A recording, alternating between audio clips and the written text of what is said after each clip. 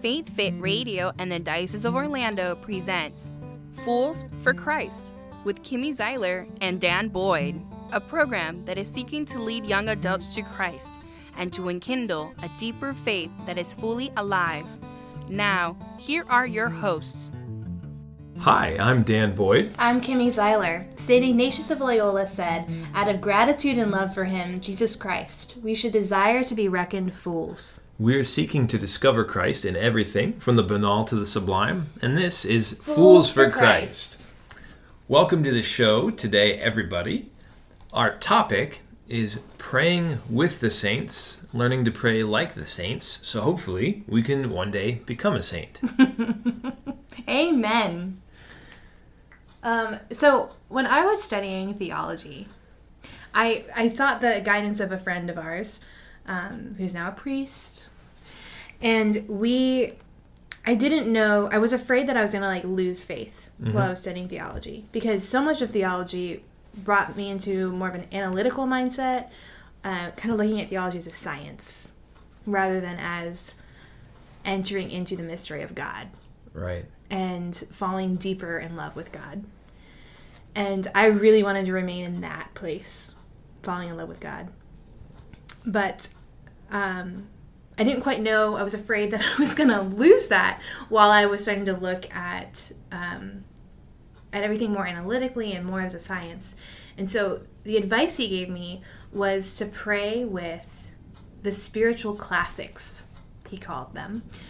The books that the saints wrote, and the ones that are pretty established, as great biographies and forms of spirituality for our faith. So probably drawing a lot on the doctors of the church, who, yes, even though they include people who provide great doctrinal explanation for the church, there's also those among them who are simply masters of spirituality, and without giving you a lengthy treatise on, let's say, the Trinity, they give you the steps to fall deeply in love with the Lord and really enter into that relationship in a way that I think most of us really don't ever really think about how deep we could go there. I think that the way you described that really resonates with me. When I was getting my master's in theology, there were those times when the ciencia, almost the obsession with knowledge in theology,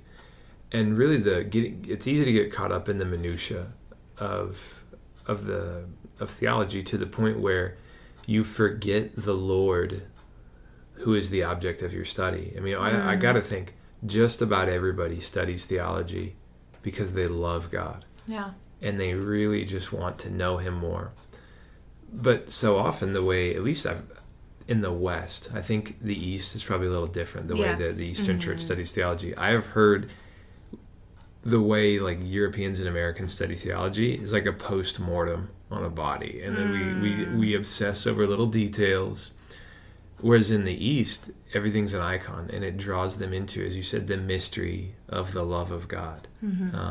And so what the saints and these spiritual classics help us do is go back to the mystery of God. And we can even we can take the object of our study, and even though it might be very technical, we can always go into a place of prayer and find a way to walk with the Lord so that he can inform our studies. And that it's really the theology is faith-seeking understanding, and it's trying to make sense out of the Word of God, literally making sense out of Scripture.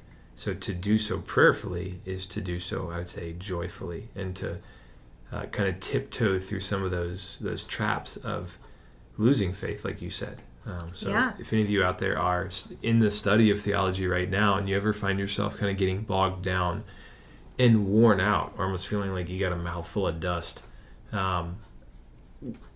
this is for you. This is why we thought of this, is to give a little bit of refreshment. Or if your prayer life is just a little bit dry right now, whether you really, really want to go deeper and you don't know how, or you're trying to go deeper but you're just getting a little worn out and you need some refresher. So that's what today's all about. Classics are the key to they're a beautiful way to enter into another facet of spirituality to look at your relationship with God in a slightly different lens, and to view God the way that each different saint did. Right. Even if it's just for a moment, because that can then color your own relationship.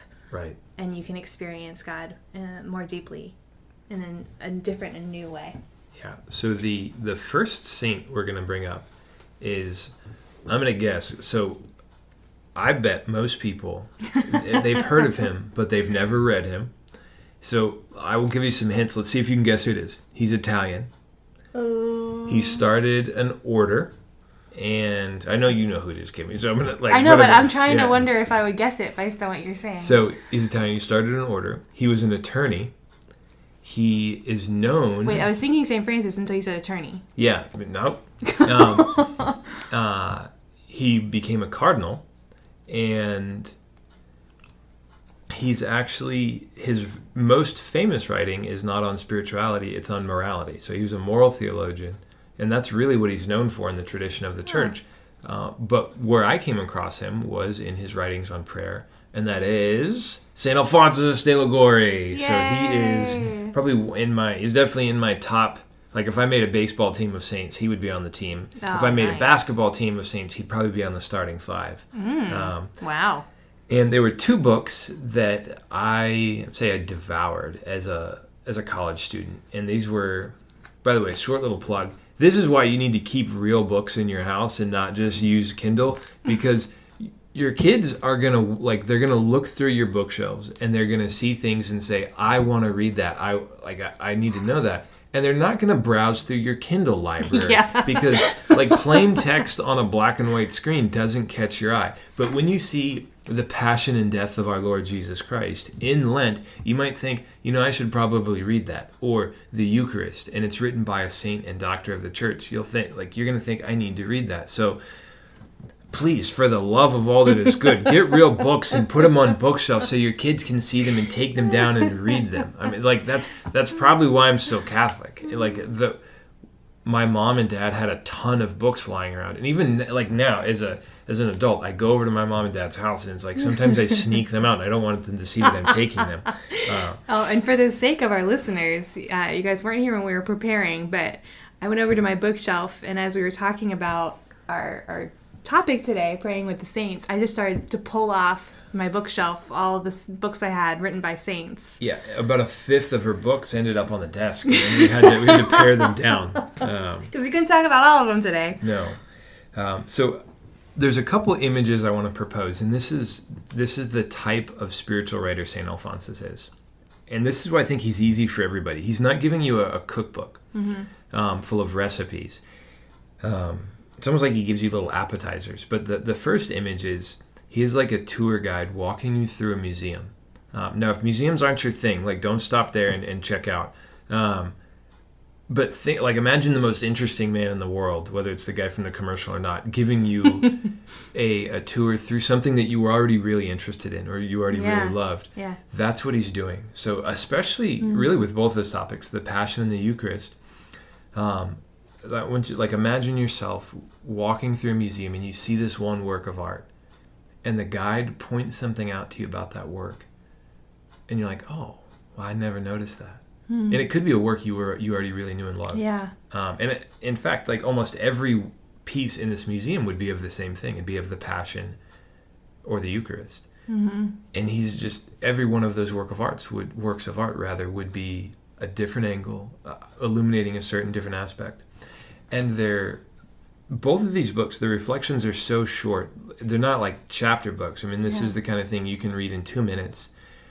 And you just sit there and you ponder. So it's almost, he emulates Scripture in the richness and the depth of what he writes, and that you can really just go through it very slowly. And sometimes he'll just take one phrase from Scripture and give a little reflection on it. And I think this is especially useful if you're already praying, but it's one of those days where you're having a hard time getting out of bed, or really getting on your knees and opening your book and getting started because you just don't have the mental energy.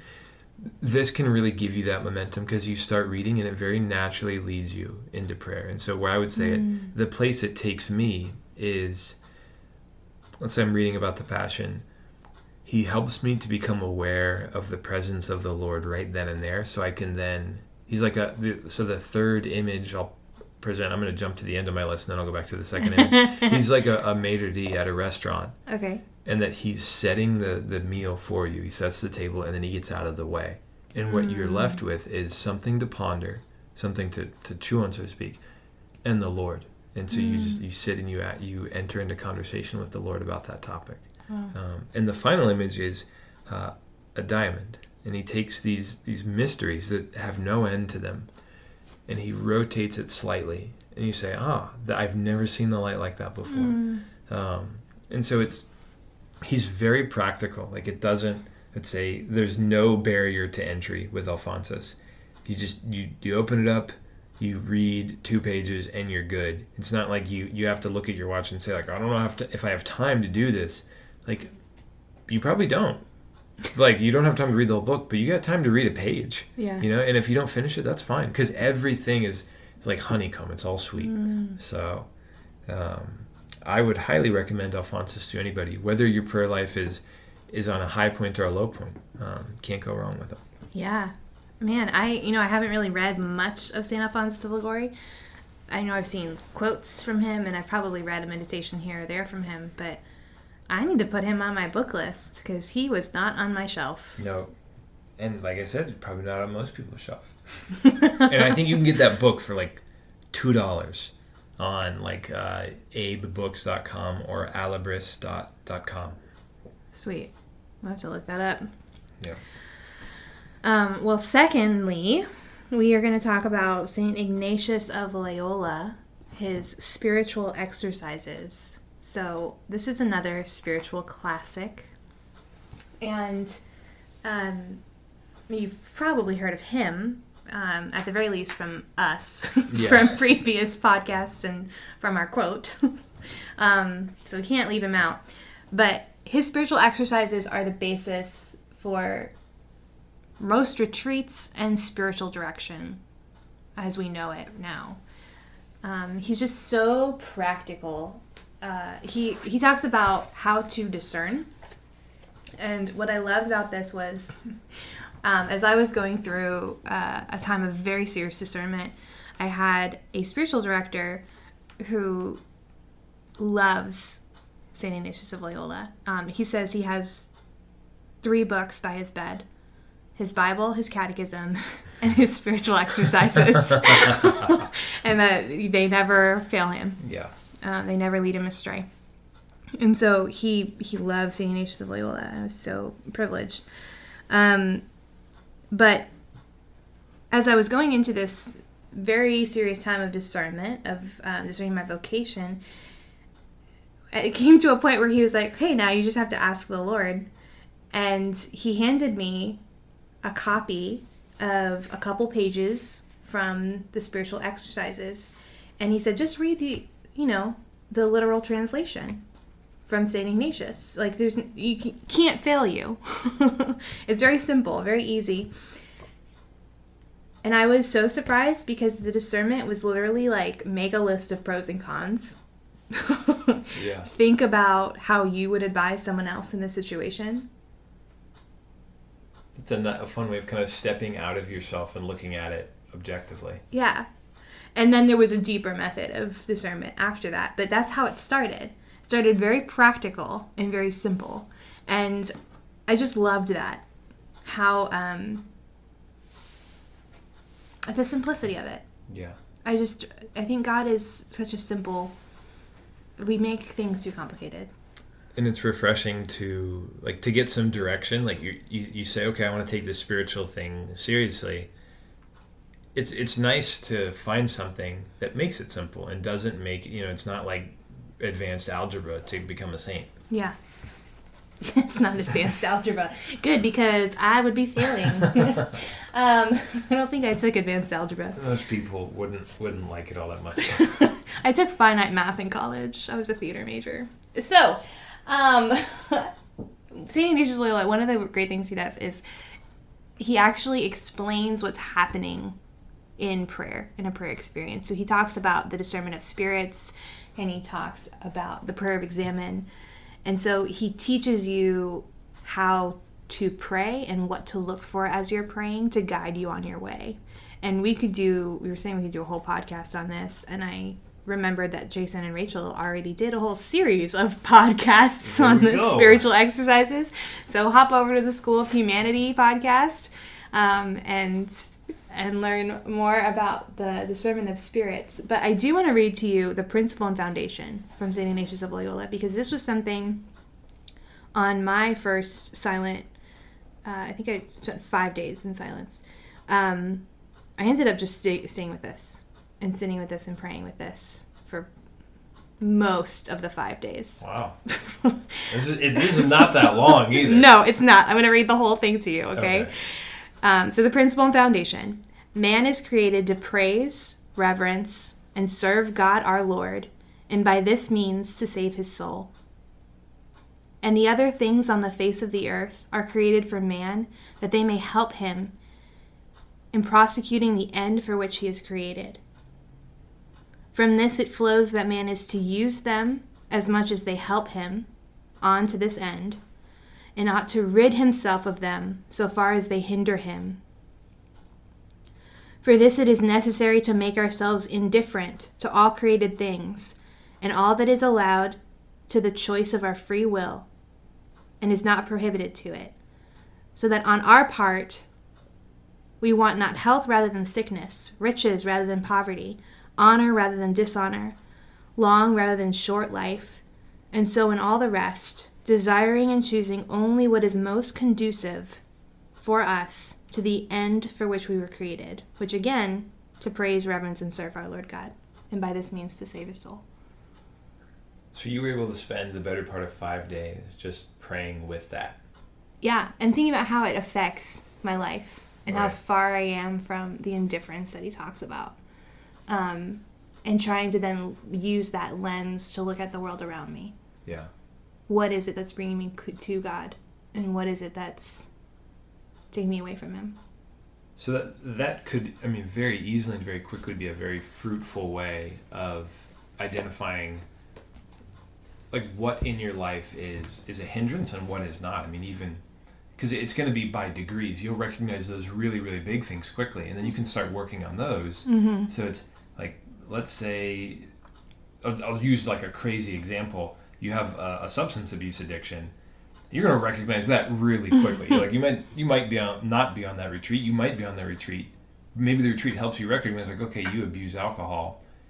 That will be the first thing to go, and you can say, okay, I'm not at all indifferent for this, and this is preventing me from loving the Lord. And then as you incrementally draw closer and closer to the perfection of holiness, you'll see more and more of those little things that you're not indifferent to, like, oh wow, you really do love your cushy seat or whatever, and you like that becomes a distraction from what's actually really important in life.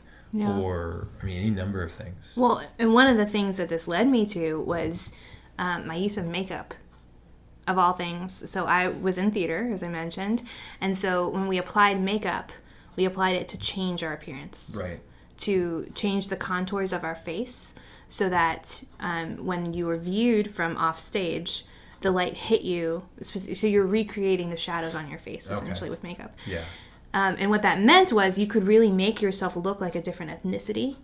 For one of my finals, I made myself look Asian, just by changing the way my nose looked and the roundness of my face and the color. And so it was all to change your appearance. Right. So it was always looking at what is it that needs to be different about the way I look. And I recognized that was the way I was viewing my beauty and my worth. What is it that needs to change in order for me to be better? And so makeup became a hindrance to me. And so I just stopped wearing makeup for a while and began to try to find the created good. So, so it's like there's a lot of different things that can open up in your life, starting with the bigger things and then going into the smaller, simpler things. Right. And it kind of strikes me the way he uses that word indifferent. That's probably not quite how we would use it today. We think someone's indifferent. They just they don't care at all. And I think I heard this described once, is that the indifference that St. Ignatius describes is more a simple way of putting it would be to be at peace with whatever the Lord gives you. So to be indifferent to a long life or a short life, like if that's what he calls you to, that's what he calls you to. And that's not only for your benefit, but for the benefit of everybody else around you. And that's to help you be happy and to love him more. It's what you're made for. Yeah. I see indifference as getting your priorities straight. Right. Of having God be the first priority. Yeah, letting him be the boss and the creator and not making ourselves the creator. Well, I really do hope that we get an opportunity to speak more about him at length. But then again, I guess there's the other podcasts. So yeah, go check out those. Yes. So our final saint for the day, it's tough to imagine anybody coming up with a short list of saints who were influential on prayer, no pun intended. This is the little flower, Saint Therese of Lisieux. So I have a... Did you hear the crowd sound I made? Yeah, that was pretty good. Yeah, I think it was good to me. I'm not listening on the other end of a speaker. We'll have to listen after. So I actually think my family's Catholic because of Saint Therese. Really? So my mom was raised Episcopal, and when she was a teenager, she found a book by Saint Therese, The Story of a Soul, her autobiography, and read it. And as a result of that, became Catholic. Actually, all of her siblings became Catholic. And then she married my dad, but before they got married said, I'm only marrying a Catholic guy. And so it was Therese led her to the church, and that led to my father's conversion, and then 8 children who they raised in the faith later. I'm here talking about Saint Therese on a podcast, That's awesome. Who knows how many years later. So I have a special little connection with this saint. I love her.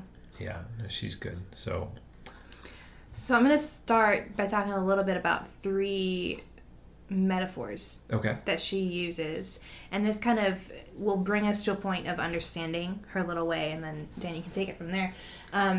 So the first image is that of an elevator. So she says at one point, she has an autobiography. Her Reverend Mother, her superior, asked her to write her own biography at one point. And so we have that. And it's just a beautiful work. It's called The Story of a Soul. The Story of a Soul. And so she says that she was facing the mountain of sainthood. And she was just overwhelmed by how great that trek would be to walk up that mountain of sainthood. And she feared that she would never reach the top. And not only fearing that she could never reach the top, she knew that she was physically incapable of walking up that mountain. Right, like being a martyr or something she didn't think was in her DNA. Yeah. And so she knew that heaven needed both great souls and little souls.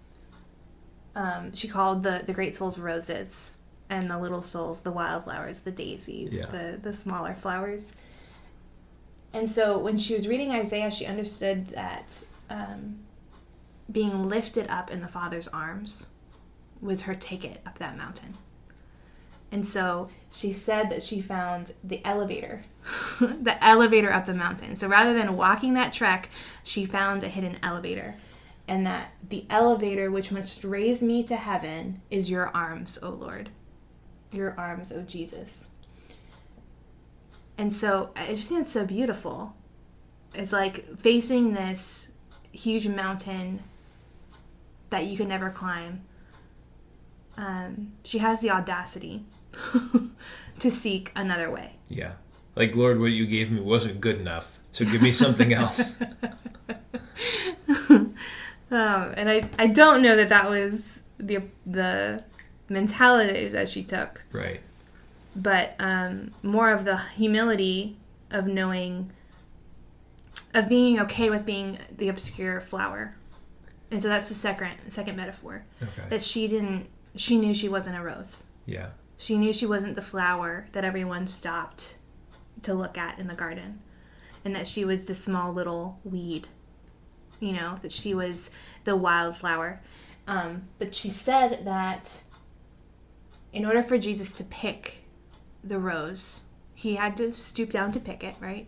But in order to pick the wildflower, he had to stoop even lower. Right. And so that meant that it took more love for him to bend lower to reach her. So she, and I guess any other little soul, is kind of in her mind the recipient of even more love of the Lord, who's like walking through the garden and says, okay, I love this soul this much, and they need this much help, so to speak, to lift them up. Like the rose is already closer, like they're already there. Whereas the wildflower, right, you're way down there. you'll need more help, so it's available. Yeah. And then it's hard to struggle with that, because but she's not saying that little souls receive more love. Right. Yeah. But she does use a metaphor of a thimble. So this is our third symbol. So a thimble and a bucket. So she said, once you reach heaven, your soul, your heart is filled to overflowing with the love of God, right?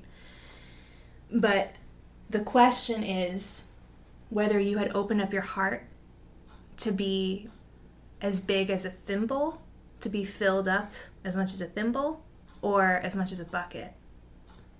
And so while we all receive as much as we are capable of receiving, it's how much did you open up your heart to the love of God in order to receive all that could be given to you?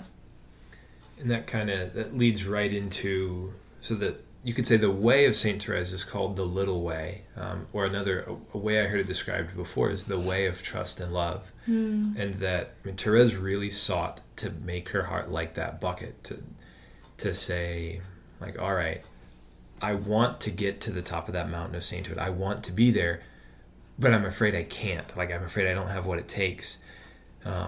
So I'm just going to let the Lord do everything. It's almost, that's this beautiful audacity, which is born not out of presumption, but out of trust. And that it's like she recognized the great love of the Father and said, all right, I feel like I'm far from him. I'm way down there. I need an elevator to get up to heaven. What's that elevator? The elevator is trust in the Lord, the arms of Jesus. And an image that came to mind is Therese is like a child who never leaves her father's side. He's like, kind of wrapped around his lower leg like a little monkey. And as such, is never far from the love of the Father. And kind of one of the component parts of the little way is recognizing she couldn't be a martyr and she couldn't do great things and she wasn't going to be a great scholar. She resolved to do the littlest things for the Lord. And I think sometimes we can set out to do that, and we think, okay, I'm gonna make the coffee for the Lord, and I'm gonna clean up the puke for the Lord, or whatever, like the little things that are hard and you never get credit for. Yeah. But we can very easily get burnt out, and the reason is because we don't necessarily always have that perfect trust in the Father that she had. And so if you're gonna take up a study of Therese, you're really taking up a study in trust and what it means to trust the Father and never wander far from him. And that she never worried that he was mad, that he rejected her, that she was not good enough. She simply knew she wasn't good enough. It was always like the little child with a scraped knee who runs directly to mommy or daddy and says, like, heal this for me, please. Knowing, like, the child doesn't even stop to ask, are they going to be mad at me that I scraped my knee? No, they just go because they need it. And she somehow found a way of never forgetting that. And I think that's our task, is saying, like, okay, Lord, no matter what is going on inside of me, when I look upon the crucifix, I know I have nothing to fear. I can always trust. If sometimes the language of Story of a Soul can be a slightly difficult for people to get into, and so a quick book recommendation is by Father Jacques Philippe, The Way of Trust and Love, and he kind of puts it in language that's I would say a little bit more accessible, but they're both outstanding. Can't go wrong with the writing of the saint. We also can't go wrong with staying on time for our show, so we got to end kind of quickly, but thank you for joining us. We hope you enjoyed it. We certainly did. God bless you all, and we will see you, or rather listen to you, talk with you next week. Until next week, God bless. Bye. Faith Fit Radio and the Diocese of Orlando presented Fools for Christ with Kimmy Zeiler and Dan Boyd. Thank you for listening. Check out the podcast at faithfitradio.org and tune in next time. May you be blessed with peace and joy.